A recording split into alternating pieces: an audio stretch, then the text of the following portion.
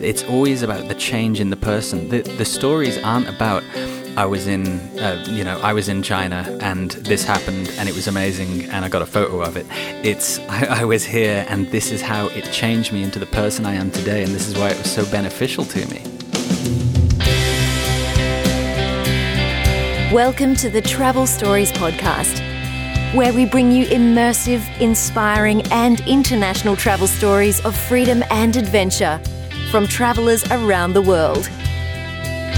Here is your host, Hayden Lee. Hello, welcome back to the Travel Stories Podcast. Thanks for being here. And thanks so much for all your kind words and everything like that. I love getting your emails. Email me, Hayden at travelstoriespodcast.com, by the way, Hayden. I do answer everything, and I love answering everything. You guys are the best, man.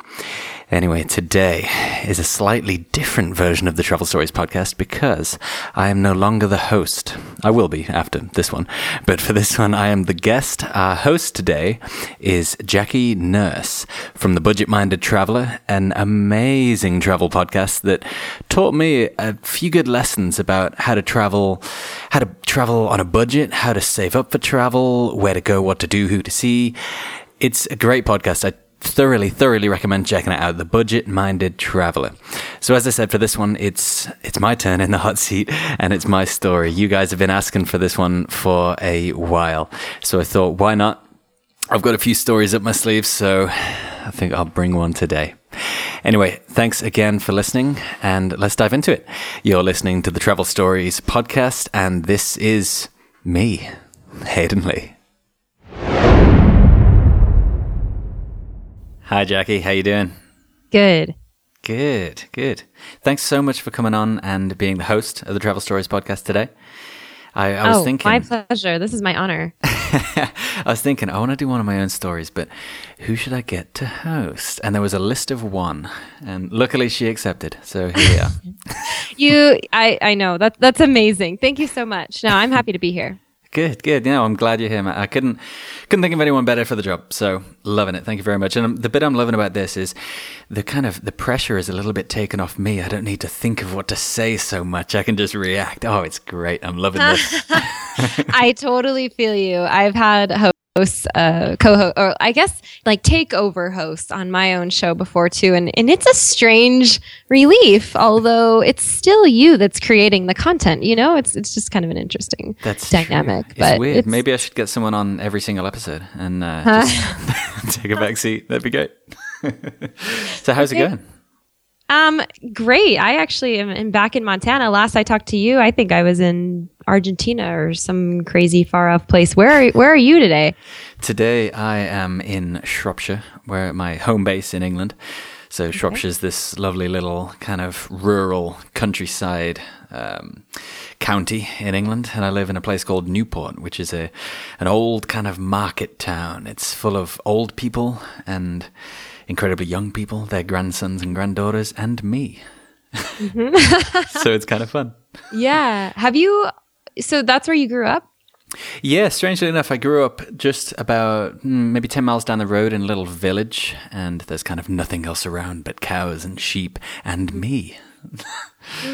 So yeah, kind of fun. But yeah, after I came back from India, because I had to come back because I got dengue fever and the hospital failed me miserably. So I thought, oh no. Yeah, so I thought I'll just get on a plane, head back. So here I am.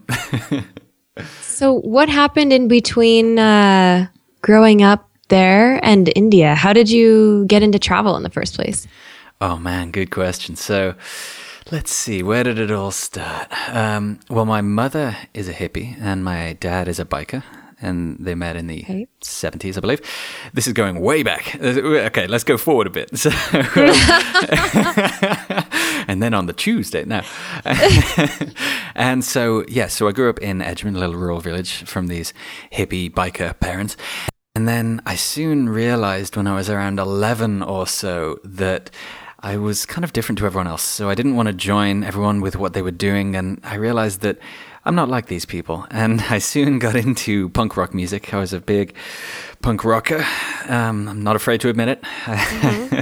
I had That's the so mohawk funny. and everything. Yeah, that's right. You Yeah. should see some of my old pictures. Oh, man, they're hilarious. Hilarious. Anyway, so I got into punk rock. And that started on this kind of discovery of this alternate way of thinking, this way against the mainstream, against the scripts that we're brought up with. You grow up, you get a job, and then you get Right. a better job, and then you get a car, and then you die. Well, there's a lot in between the car and the death, but yeah. Anyway, so Right. so then what happened then? I remember, I'll skip a few years, and I'm living in Nottingham, which is a city in England.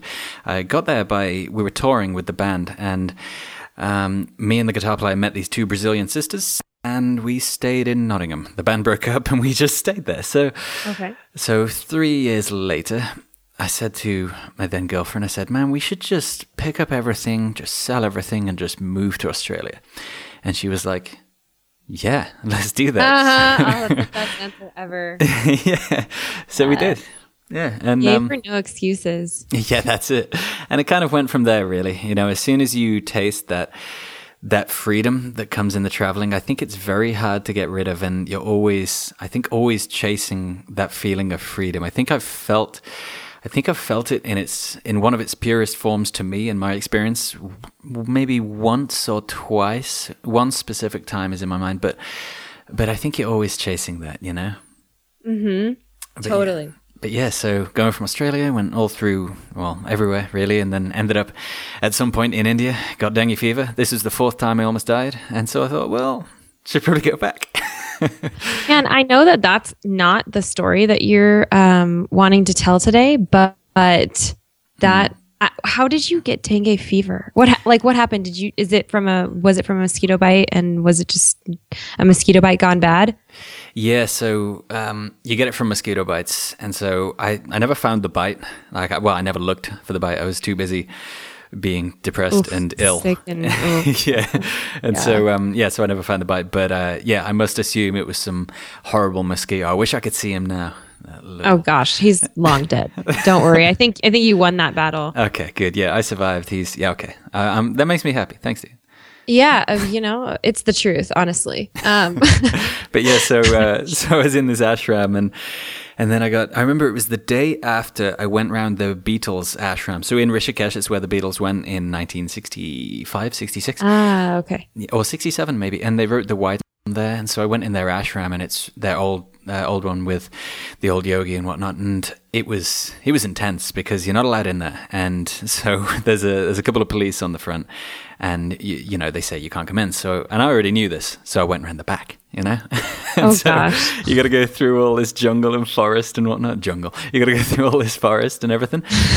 and then I was climbing over this fence to get in.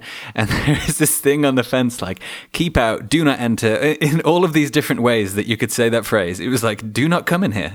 And like, you thought, oh, I'm going to go in. Of course. And so, but it was amazing. I remember coming out of this forest area and seeing these. I mean, it was like when I first got in, there was about 10 or 15 of these meditation pods, and you can look them up on Google. And they're kind of maybe 10 feet tall, and they're made out of these balls, these rock balls, and it's like they're kind of the shape of a ball or a football if you listen in the UK. And it's just massive, and they look like alien spaceships. They're amazing, and I was like, man, I need to stay here for a very long time. This is awesome. Oh yeah, and I went to John Lennon's meditation pod, the one that everyone says that was his one. That's where he went and meditated. Went in there, full 3G service on the phone. You can't beat that. Oh my goodness. How crazy is that, right? Technology's crazy, seriously, Insane. these days. It really is. I'm gonna guess that John Lennon was not connected while he was there, though. Well, you'd like to think. I don't know. I'd like to think if he was, he'd be posting Instagrams. He'd be doing selfies. Like, yeah, hashtag right. peace. Beatles today. Yeah, that'd be weird, man. Yeah. So then India. That was a huge thing for you. How long were you there? India. Oh man, I'm not too good at times. Only a few months, something like that. Okay. It seems like maybe only a few months, but it really left a lasting impact on you, hey? Yeah, it was rather intense in India. It was so different.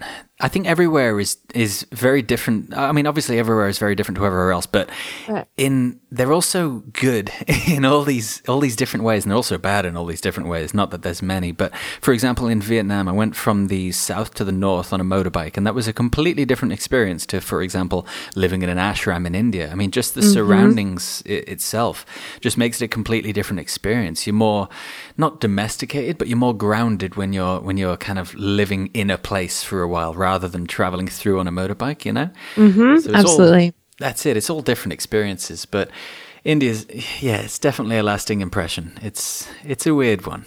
You know what's really cool is as you are so struggling to explain this right now. Yes. It's one of those things that you just have to go and see. That's exactly what it is. It's so hard to explain just using words. What can words do when you come to experiences and connections like that? What can words do? Barely anything, you know? You know, that's really interesting because the way that I think of India, because I have not been there. I've not been there yet, but I feel like India is a sensory experience, and you just really simply put it. You know, it's hard to describe in words. You have to feel it. You have to see it. You have to taste it and smell it. It's colorful and vibrant, and one of those places where just everything is challenging, and there's stories happening, unfolding before your eyes, just everywhere. I feel like that's what I see India as, and so it doesn't surprise me that words aren't enough. I would agree wholeheartedly. That's exactly what it is. All of your senses are just full to the brim with all of this experience. You look somewhere and you see something completely crazy or completely amazing, and you all the things you're hearing, and the smell. God damn, the smell! And there's so many things. It's absolutely crazy. And you touched on something, which was the fact of stories. Like you hear a lot of stories from India and being able to explain a place using words. But I think stories, they really, really help to try and bring this experience, because you bring in something new when you use stories to explain a place or a feeling or an emotion. That's the primary reason that poetry or music exists, because how do you explain love? How do you explain hate? In a poem or a piece of music, you can do it so easily. And I think stories just completely cross that border, you know? I completely. And I also think that they play a role in, and here I go trying to put this into words, but they play a role in carrying those experiences with us for the rest of our lives and sharing them with others. Because if we didn't talk about them and share the stories and create things from our experiences like this, they would remain in our past, you know, and they would remain kind of shut in time. But we have to talk about them. And so that's where these stories come from. And I don't know, did that make sense? Was that deep? Oh. That was so deep. That was like a poem in itself.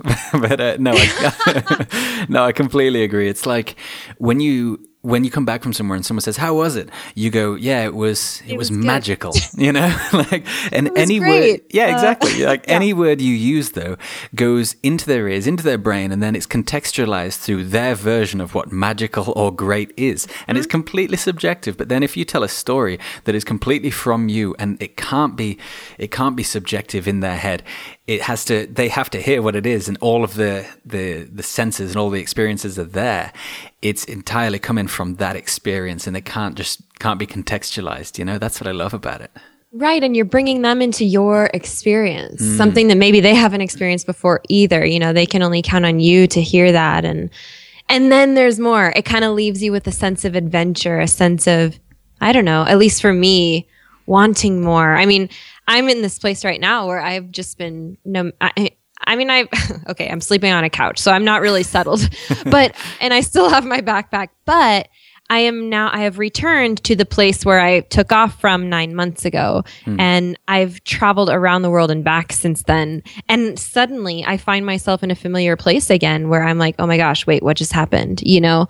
And so I'm challenging myself to not let go of that, to tell the stories, to create, so that I can bring everything that just happened to life here, where people here are still living the life here that I left 9 months ago. You You know what I mean? Like, yes, I know exactly what you mean. That's so great. Okay. Because like I had this guy on, I can't remember who it was. I'm sorry to whoever. I think it was Richard Fu. Anyway, so we were saying about when you come back from traveling, you come back from a magical experience and you come back into, quote, normal life. Everyone's exactly the same. Everything is exactly the same, right?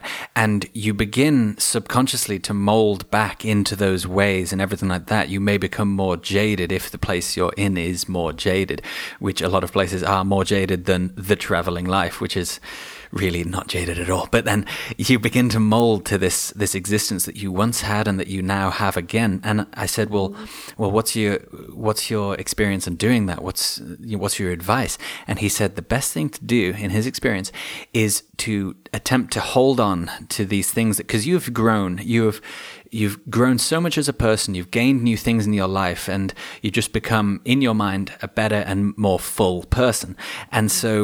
And people can't see this. They can't see this. Or they just see you've got a tan and you've got a few stories, right? So how do you keep this growth? It's acknowledging in yourself that you've grown in these ways and carrying that on, continuing this growth and trying to at least hold on to this growth rather than let it go by the wayside and mold back into, quote, normal society. Right. And that mold that is trying to take you back in is something you've already broken free of when you left. And so staying on the outside and using all of these things that you've learned and things that you've seen and your new sense of self will keep you from fitting back into that mold, which I think is important. Because we have to be, we need to be different. We need to stand out. We need to play our own role in life, and it's not going to fit into a mold of other people. Like, it has to be our own. And so we can't let those experiences go, because that helped shape who we are now. That's it. That's exactly it. Like you said, everyone has their own personality. Everyone has their own experiences, and the personality is somewhat shaped by the experiences. And so when you go traveling or something like this, you have all these ridiculous experiences that you come back and tell the stories of. But the reason I think that you want to tell the stories is because these stories, which are the experiences, have contributed to the growth of yourself so much. And it's like a Tony Robbins thing, man. Like, these things have just contributed so much. You just want to shout it out to people. Look, this contributed so much. You can do this too, and all these other things. And that's why, I don't know, I love the fact that everyone is so different because they've had such different experiences. There's only one Jackie. I don't know anyone else like you, Jackie. You know what I mean? And I think what you mean. That's what I love about it, And so I'm going to segue this into this podcast, because you're kind of amassing people who are then bringing their stories to your show. And I love that. I love it. Story time. I mean, travel stories are, you're finding people who have changed because of these stories. There's something different about them because of the stories that they tell on this show. And I think is that kind of what was your goal, like, starting this podcast? Was it to help people identify that, or was it to create travelers out of your listeners, or kind of a mix of everything? Yeah, well, the initial thinking of it was that when you come back from traveling, for example, if you're a traveler and you come back from traveling and you want to hold on to that feeling that you're part of this kind of community, and whether you're part of this group of people that do this thing and they know what you mean and you know what they mean, you're on the same wavelength. When you talk to someone and you're just like, we're on the same wavelength, like we're cool, like, and it's like that. And so living through, like, almost vicariously through these stories, it kind of, when I came back, I was just like reading loads of travel books and everything like this, and it kept me in that headspace of travel, and it fueled my need to travel more, and it fueled what I did to accomplish that goal of traveling more. And then the other side of it was that what I was saying before about stories, it's so hard to kind of let people know, like you said, these experiences and these emotions and how they've changed you. A lot of the stories, if not all of them, they always say, this is how it changed me. The moral of this story is, and I didn't know that I would think this after this. And it's always about the change in the person. The stories aren't about, I was in China and this happened and it was amazing and I got a photo of it. It's, I was here and this is how it changed me into the person I am today. And this is why it was so beneficial to me. And I think stories are really good at doing that. Like, for example, I think if you said, I went here and I did this, that's cool. But the thing about a narrative is, if I were to say to you, so I'm going to make this, this Scandinavian Gothic rock album, right? You probably wouldn't listen to it. However, if I said, right, I'm going to go into Norway and I'm going to find some disused attic or basement, or even better, some kind of church I can kind of head into, head up in there, have only candles, have only Vincent Price films on, get really, really drunk every single day, become a kind of alcoholic for a week, and then write an album focused on sadness and melancholy through that. Wouldn't you want to listen to that album now, you know? That's a real plan, by the way. It changes the entire perspective. Absolutely. It really does. That might not be everyone's cup of tea, but you can't deny that it's more enticing than I'm going to go here and do this, or I'm just going to create that, because it's going to come from a human experience. And that's it. And it's all about those human experiences, I knew people would come on, and I knew that whoever they were, wherever they've been, the stories have different levels of intensity. So some could be a near-death experience where they refound their purpose in life, and some could be they connected with a child in Canada and it was glorious. There's a different intensity level, but all of them have these same traits of personal growth and this experience that I think some of them, if not most of them, or maybe even all of them, you can only get from travel, Yeah, and I also think that it has this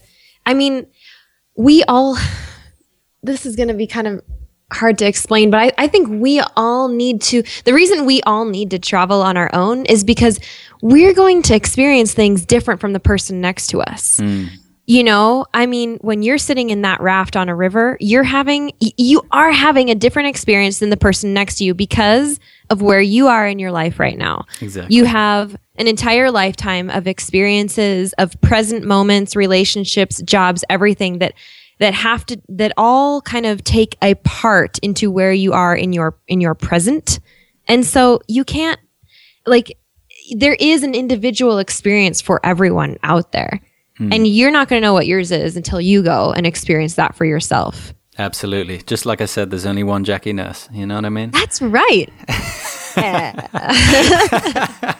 Oh, I love that. That's great.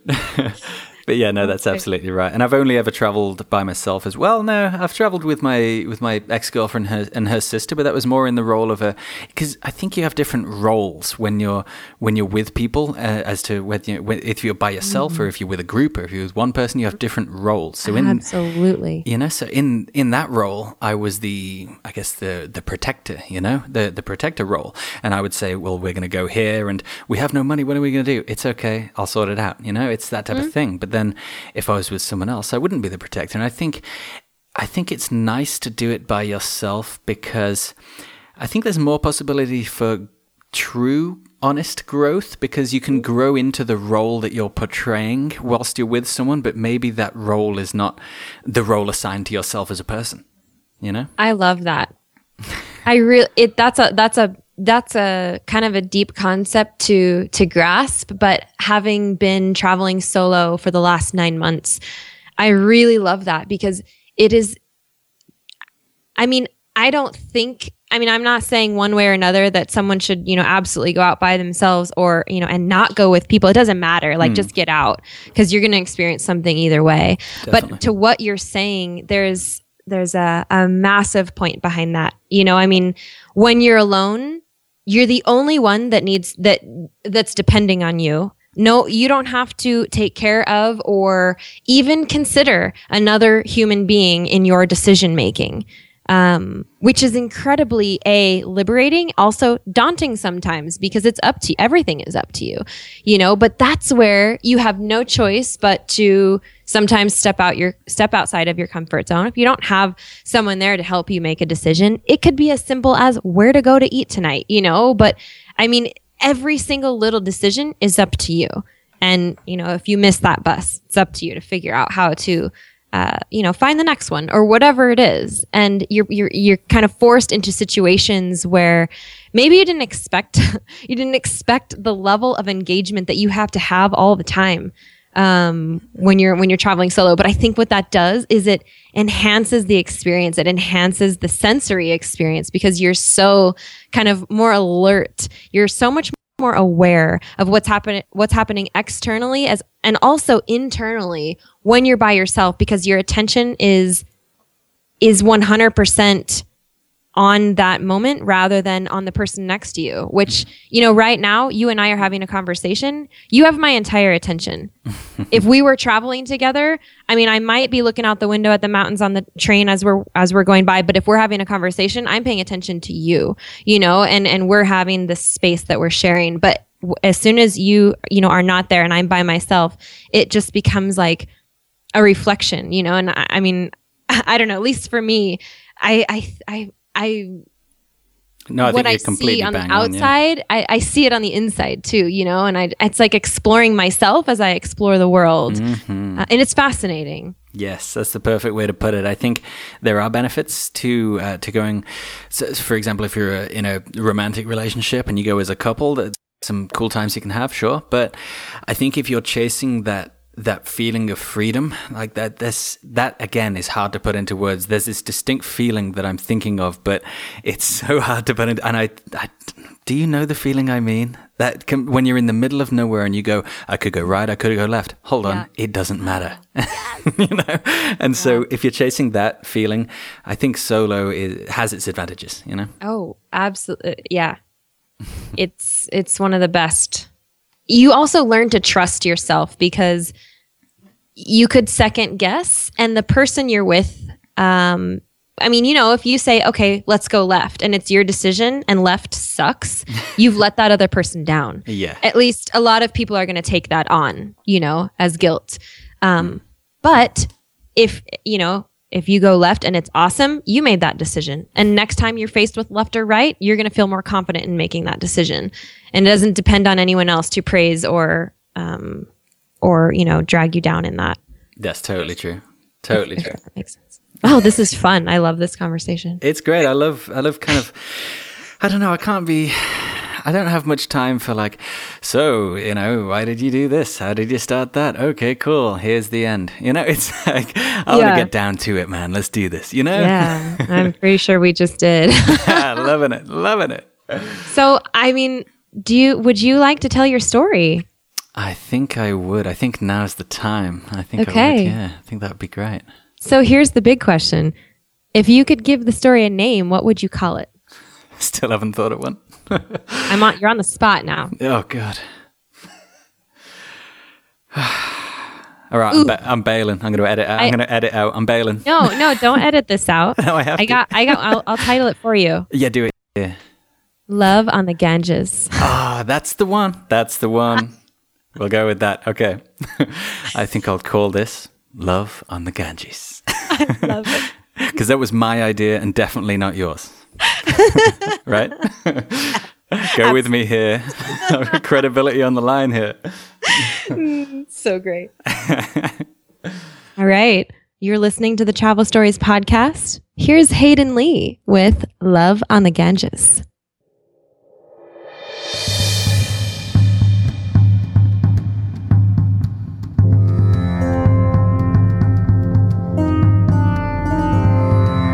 I was living in an ashram in Rishikesh, northern India.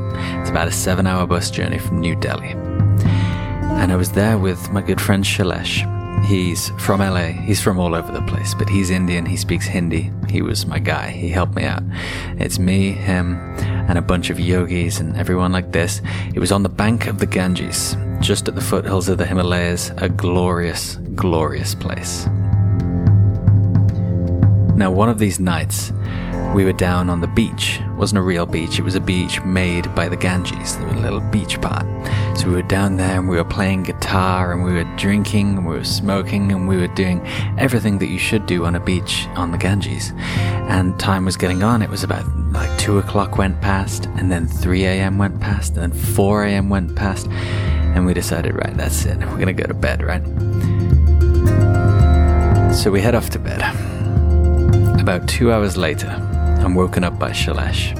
He says, dude, we're all going to take a raft down the Ganges. Are you coming? And after 2 hours sleep, I said, no, there's no way I'm doing that. He says, dude, but remember, you've got to say yes to everything. Remember, that's what you said, you've got to say yes to everything. I said, curse past me, I have to. So I said, all right, let's do it. He says, cool, we're leaving in 5. So a bunch of us pile into this 4x4 and get right up into the mountains where we get our raft. So we start the rafting. Now there's around 8 of us in this raft. I'm on the front right, Shailesh is on the front left, everyone else is behind us. Worst positions to be in. It was the worst, and also the best. So we're heading down the Ganges in this raft, and it's ridiculous. It starts off pretty nice, but then it gets a little choppy. It gets a little wavy. Things start to happen, and we start moving around, and we start getting thrown around, and everything like this, and everyone's holding on, and they're trying to tell us what to do if it goes over and all this stuff, right? As this is happening, the guy at the front of our raft, there was a guy telling us what to do if we needed it. The guy at the front of our raft, he pointed and he said something in Hindi. Everyone looked, and so I looked as well. And what there was a skeleton stuck on this rock in the Ganges, wearing clothes, and it was clean. It had obviously been there for quite some time. Some guy had obviously been stuck on a rock and just been cleaned off by the Ganges. And everyone just said, yeah, just another body, cool. And we carried on going. So we're heading down, and it's getting choppier and choppier and harder to hold on and harder to hold on. And then we hit this wave.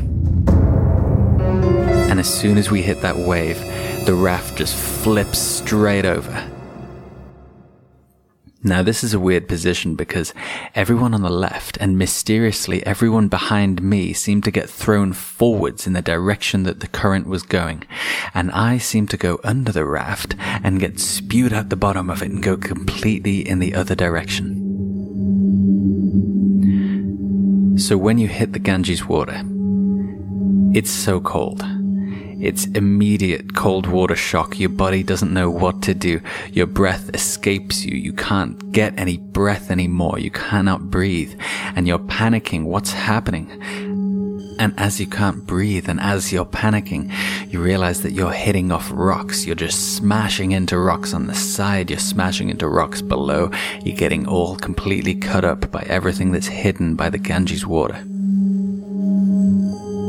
And I remember thinking back to what you should do in cold water shock. And what you should do is stay calm, stay completely calm. Your breath will come back. You will eventually float as one with the Ganges. And I thought, well, that's brilliant because I'm always at my most serene when I'm careening down the Ganges, getting thrown into all these rocks. That's perfect. Eventually I managed to calm down. I get my breath back. I'm still hitting off rocks, but I'm kind of going with it. And I find myself just floating like a completely lifeless corpse down the Ganges.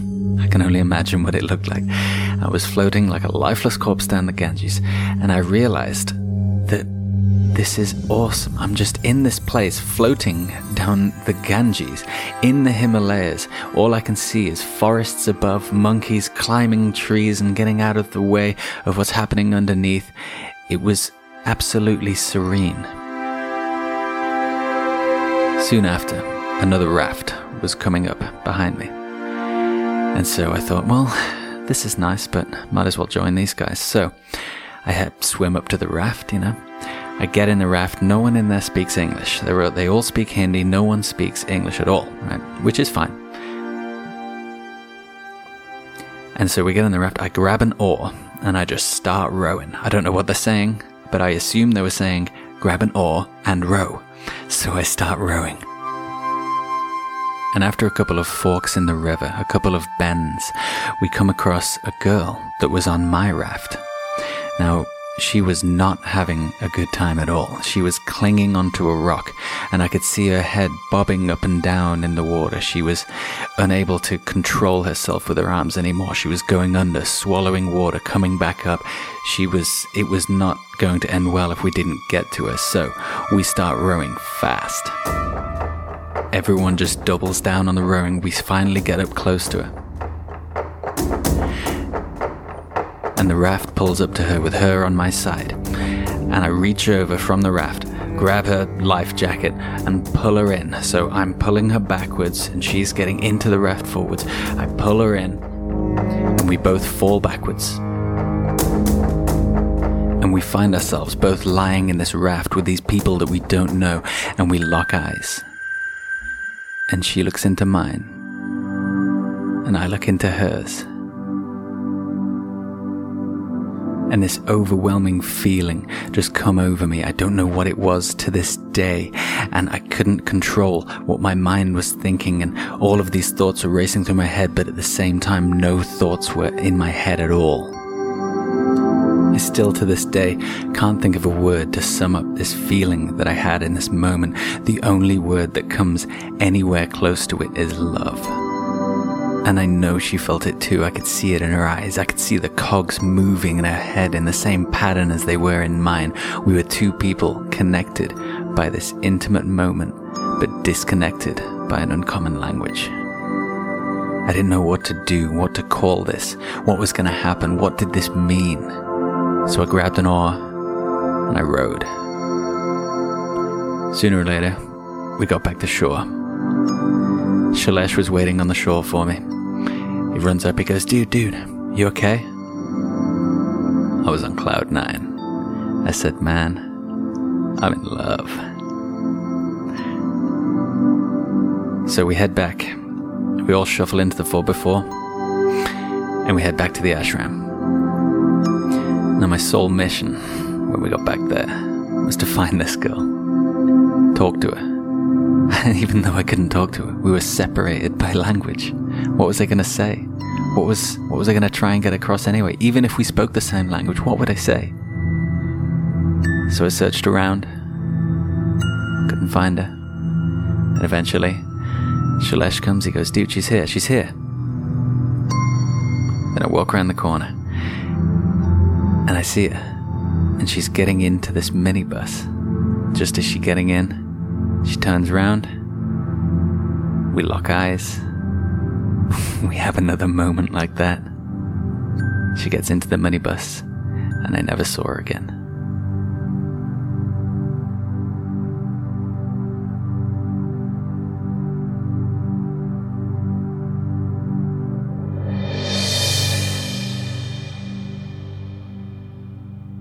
I laughed at so many points throughout that story. Awesome. What is that? It was, well, I think it was, I could hear the smile in your voice as you're telling it, almost as if you're trying not to start laughing, because I love the way that you told it. And our eyes locked. You know, I mean, it's like, it was dramatic, but it was, I mean, I was hooked. I had to find out what happened. Oh, you know? Great! That's what it. See, it's all about the narrative, man. Like it's all about the narrative voice. You got to have a little bit of the baritone voice. You totally have it. That's it. And my voice isn't even half as good as Nathaniel Boyle's, but one day I'll get there. He's gonna love hearing you say that. I've told him before. I think I've weirded him out too much. He's like, all right, dude, I get it. You like my voice. Got it. I'm like, where do you live? Yeah. So, but you never did see her again, huh? I know. I'm going back. And did you even share any words with her? We couldn't. No words. No words at all. I know her first name, and that's it. That's all I know. And interestingly, sorry, go ahead. Interestingly, she was named after so we were living in an ashram, and we were kind of studying the meditation of Osho, who's this old Indian guy. He's not alive anymore, but as I recall it, he moved from India because he was so, the things he was teaching were not very Indian. He was against marriage. He's very free love and everything like this. And I'm making this ashram sound so bad, but so he moved to the US, and then, you know what you Americans are like. He gained a cult following, so... and so, then he got kicked out of the US. Yeah, that's it, right? And then he got kicked out of the US. So, if I recall it rightly, but she was named after him, a feminine version of his name. Oshin was her name. But yeah, that's all I know.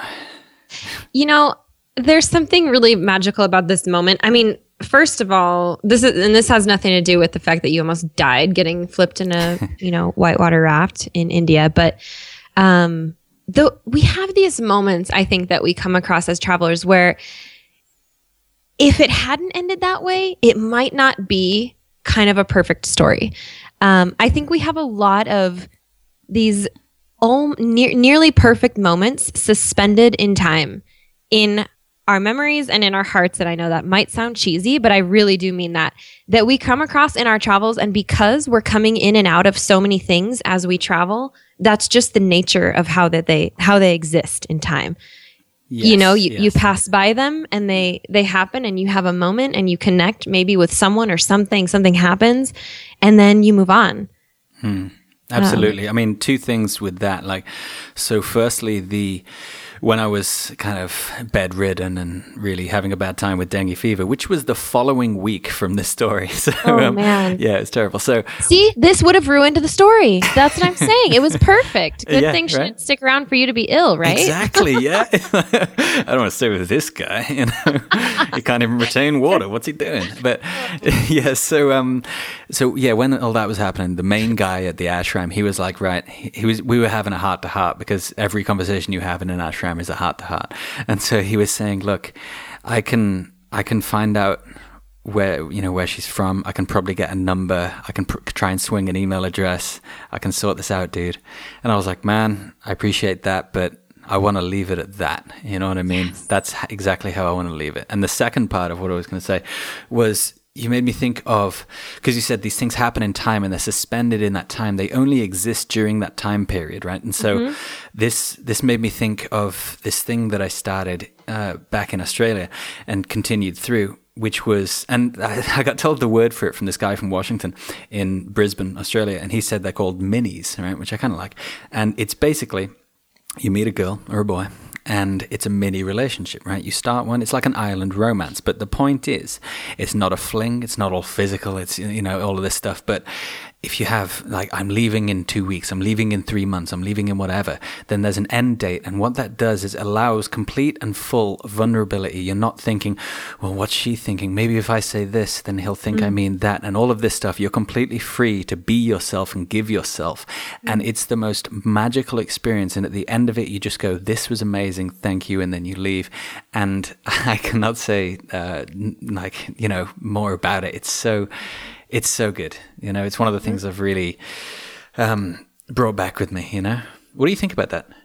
I actually love that, because I've done that. I've been traveling for 13 years. So there have certainly been points along those years where that's happened to me. And it's not, I've struggled to explain them in the past, because they're not just like a fling or something. It's a time. It's a time you have where you share life with that person. Yes. And it's hard to explain in normalcy. It's hard to explain society, surrounded by a society of normalcy. Like when you go back and you're trying to tell someone who maybe just, hasn't left that town or whatever, it's totally different from that. But it has a lot of power, because you're also in a different place. And you're already in a place of adventure. And I think it just opens you up more. Oh, absolutely. It's that, I think the key word, at least for me, was the vulnerability, because I think vulnerability is the key to almost anything in life. If you don't put yourself out there and be vulnerable, then you can't accept anything in return. And it's those first 2 weeks, those first 3 months, even if you're in the town you always grew up in, those first 2 weeks or 3 months are always amazing. First 6 months, first year, first whatever. It's always amazing, right? And not to get cynical about relationships in any way, but having that and then leaving it at that is very similar to how I said to the Indian guy, how I said, I want to leave the story at that because it's a perfect story. You want to leave the relationship at that because it was a perfect relationship. I've had relationships of 3 months that are worth far more to me now than ones that were 2-3 years, And it's about what you do in that time. I don't know, I love it. I think that have human tendencies. And I don't like, this isn't a blaming thing. I think we all do this, but we have a curiosity to find out where something is going to go. And so we want to pursue it. It's really hard to stop and let something be suspended in time. It's really hard to do that, but I think that it has great benefits. Oh, absolutely. I think that covers all aspects of travel as well, really. Being able to not know where you're going, you know? And that's such a key thing, not knowing where you're going. There's a few thousand phrases there about traveling and not knowing where you're going, but it really is key. I love that, you know? Well, thank you for sharing that story. I think it's... I love that that's the story that you chose. Why did you choose that story? Well, I'm that guy that just always tells stories. I mean, I have so many. I almost died 4 times. I mean, I have so many stories about everything. And someone could say anything like, "Oh, I bought a couch the other day." Well, I've got a story about couches. Everything is a story, right? So, and then I thought, well, which one am I going to tell? And then I thought about the point of the story and what I want, what emotions I want to get across, and what I would like people to do and harness these emotions, you know? And so that one really brings out to me emotions that are key to everyone, emotions of kind of, I don't know, love and loss and wonder, what could have been, what could be, and it's exciting, and it evokes this wonder that I think begins people on this course of both discovery and self-discovery, and that's what I wanted to really drive upon, really. So that was, and it was you know, one of those times where I could get the baritone voice, you know, so it worked well. The dramatic voice. Yeah. And when you think back on that story, what is the lesson that you've taken with you? When you're in a raft, go in the middle. Apart from that, of course, there's one key moral to that story, which is say yes to everything. That is the key moral. Like, when I got up, I didn't only not say yes, I flat out said no. You know, and it was only because of Shailesh, who, way for you keen listeners, is on episode 2 with his own story. That guy's amazing. But yeah, so if it wasn't for him, I would have said no. And then I wouldn't have had any of this happen to me. And then it just made me think, what if I'd said no to all of the things that I've said yes to in the past? Like, for example, a short one, when I arrived in Saigon, I don't know whether I told you this story before, but when I arrived in Saigon, there was a guy there. He pulled up next to me on his motorbike. I was looking for a hostel or whatever. He had 8 fingers and he was really old, and he pulled up to me and he was like, come on. And I was like, nah, I'm good. Whatever you're selling, I'm good. And then he hands me this book, and I open this book. It says, if you're reading this, you're standing in front of Captain Kim. Go with this man. So I thought, let's do this. Yeah. So I thought, I read it. It was in German. It was in Portuguese. It was in Spanish. It was in everything. So I thought, well, you know, who would lie in a book, you know? So I was like, yeah, sounds good. So I got on his bike, and he barely spoke English. So I got on his bike, and then we rode off from Saigon. And about 2 hours later, down the road, I was still on the back of his bike. I'm like, I wonder where I am. Oh my goodness. But that led to the beginning of my Vietnamese journey. And it was one of the best decisions I ever made, you know? Well, you can't end it with that. What? Should we pause this? You should tell that story later. Okay, cool. Well, I'll have to have you on again sometime, and we can finish that story. Yeah, that sounds good. That'd be great. Okay, great. Well, is there anything else that you'd like to add? Let's see. I think that the listeners to this show, they know a lot of my feelings about travel. They know I'm all about the freedom. They know I'm all about the saying yes to everything and really finding out about yourself. And I feel that I get a lot of emails, and a lot of them say, you know, what do I do about earning the money to travel? What do I do about funding my travel? And you know what I say to every one of them? I say, check out the Budget Minded Traveler. I literally say that to every single one of them.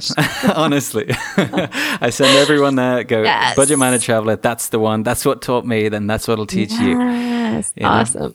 So yeah, that's what I'd say. But also, some of the other questions I get are about making that change in your mind to go do it. And I think a lot of people, so I had this one today, for example, and I hope he doesn't mind. I'm not going to give his name out, so I'm not sure he'll mind whether I say this, but he said, I probably would have gone traveling already, or I want to go traveling and I will do it, but I'm nervous and I'm worried and I'm shy and I'm all these things. And there were all these roadblocks as to why he can't do it, you know? And also similarly, roadblocks such as I'm too poor, I'm in a 9 to 5, all these other things, they're all roadblocks, right?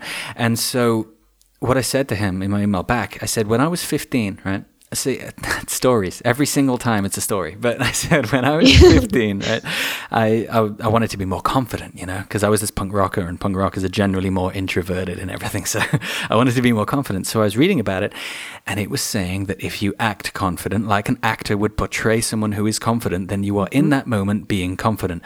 And so these things that we tell ourselves, I'm too shy, I can't do that, no, you know, these are just roadblocks that we're putting up in our own brains, and they don't mean anything. They're not real. They're just completely in your brain, and all you can do is just change the wiring a little bit, just think a little different, and these roadblocks just completely disappear, and you can do anything you want to do. And I know everyone says it, everyone in the public eye says, put your mind to it and you can do your dreams, but when it comes down to it, it's they're kind of right. You can change your thinking, and with thinking comes action. So I guess that's what I'd leave. I love that. Actually, I think that because it's so overused is why people don't actually hear it. Yes, that's so right. And one of the things that to what you're saying, that I've kind of been practicing over the last, several years is someone once said, you've heard fake it till you make it. That's great, but something that actually works behind the whole fake it till you make it thing is fake it until you become it, because you will. Yes, that's the more you fake it with an intent to make it, you will become it. And that's exactly the same as the confidence thing I was talking about. You're faking it and then you're becoming it because you are doing it. That's exactly it. And I think if people think this way, then they can do whatever they want. If that's travel the world, or if that's just go out and see the Eiffel Tower, it doesn't matter what it is, as long as they go and do it. And I promised everyone and you can back me up on this, Jackie, as they've done it once and they've seen what it's like, they will do it again and again and again. There's a reason they call it the travel bug. There is a reason, absolutely. And it bites hard, beware. It gives you dengue fever, yeah. It gives you dengue. Shh. Yeah, watch out for that. Don't worry, guys, you'll be fine. Yeah, maybe. Don't trust 8-fingered old men in Vietnam. Yeah. No, do. He was lovely. Yeah. Do. Say yes. Yeah, that's it. Awesome. Well, great. Hayden, you're a star of your own show. Oh, well, would you look at that? Finally. I've been waiting for this day. It's been really fun. Thank you for having me on and for giving me the opportunity to, take the mic from you. Oh, I feel back in the host position now. This feels weird. Uh-oh. No, I'll finish it out for you. Oh, well, thank you very much. Hey, where can people find you? They can find me on this podcast. They can find me here. They can find me at Travel Stories Podcast. In fact, they can add me on Twitter. Do you add people on Twitter? Follow people? I don't know. You can follow me on Twitter at Travel Stories UK. I'll say this anyway in the episode, but you can email me, Hayden, at travelstoriespodcast.com. That's HAYDEN. I do answer everything. And if you want some amazing tips on traveling, if you want to know how to get the funds to do it, if you want to know where to go, how to do it, what to see, who to meet, then listen to The Budget-Minded Traveler featuring Jackie Norse. Or Nurse. I always say Norse. Everyone does. It is Nurse, though, so thank you. Say it like a nurse in the hospital. You'll get it. Jackie Nurse. If you change it, then we won't have this problem. So if you could just get on that and, I will. Okay, I'll cool. do that. I'll put it on my list. By the time this episode comes out, that'd be cool. Okay, sounds good. Cool. It was wicked talking to you, Jackie. Yes, awesome. Thank you so much. Good job. Thanks very much. Talk to you later. Okay. Remember that your actions and what you do as a person all come from what you think and how you are as a person. And if you want to be a professional basketball player and you're 5'0", you're going to have a difficult time. But if you want to be confident, adventurous, and say yes to everything, that you can do. Thanks for listening to the Travel Stories podcast. Get in touch with Hayden on Twitter at Travel Stories UK or online at travelstoriespodcast.com, where you can find all of the show notes and resources. Subscribe to the show to join us next time for another immersive, inspiring, and international travel story on the Travel Stories Podcast.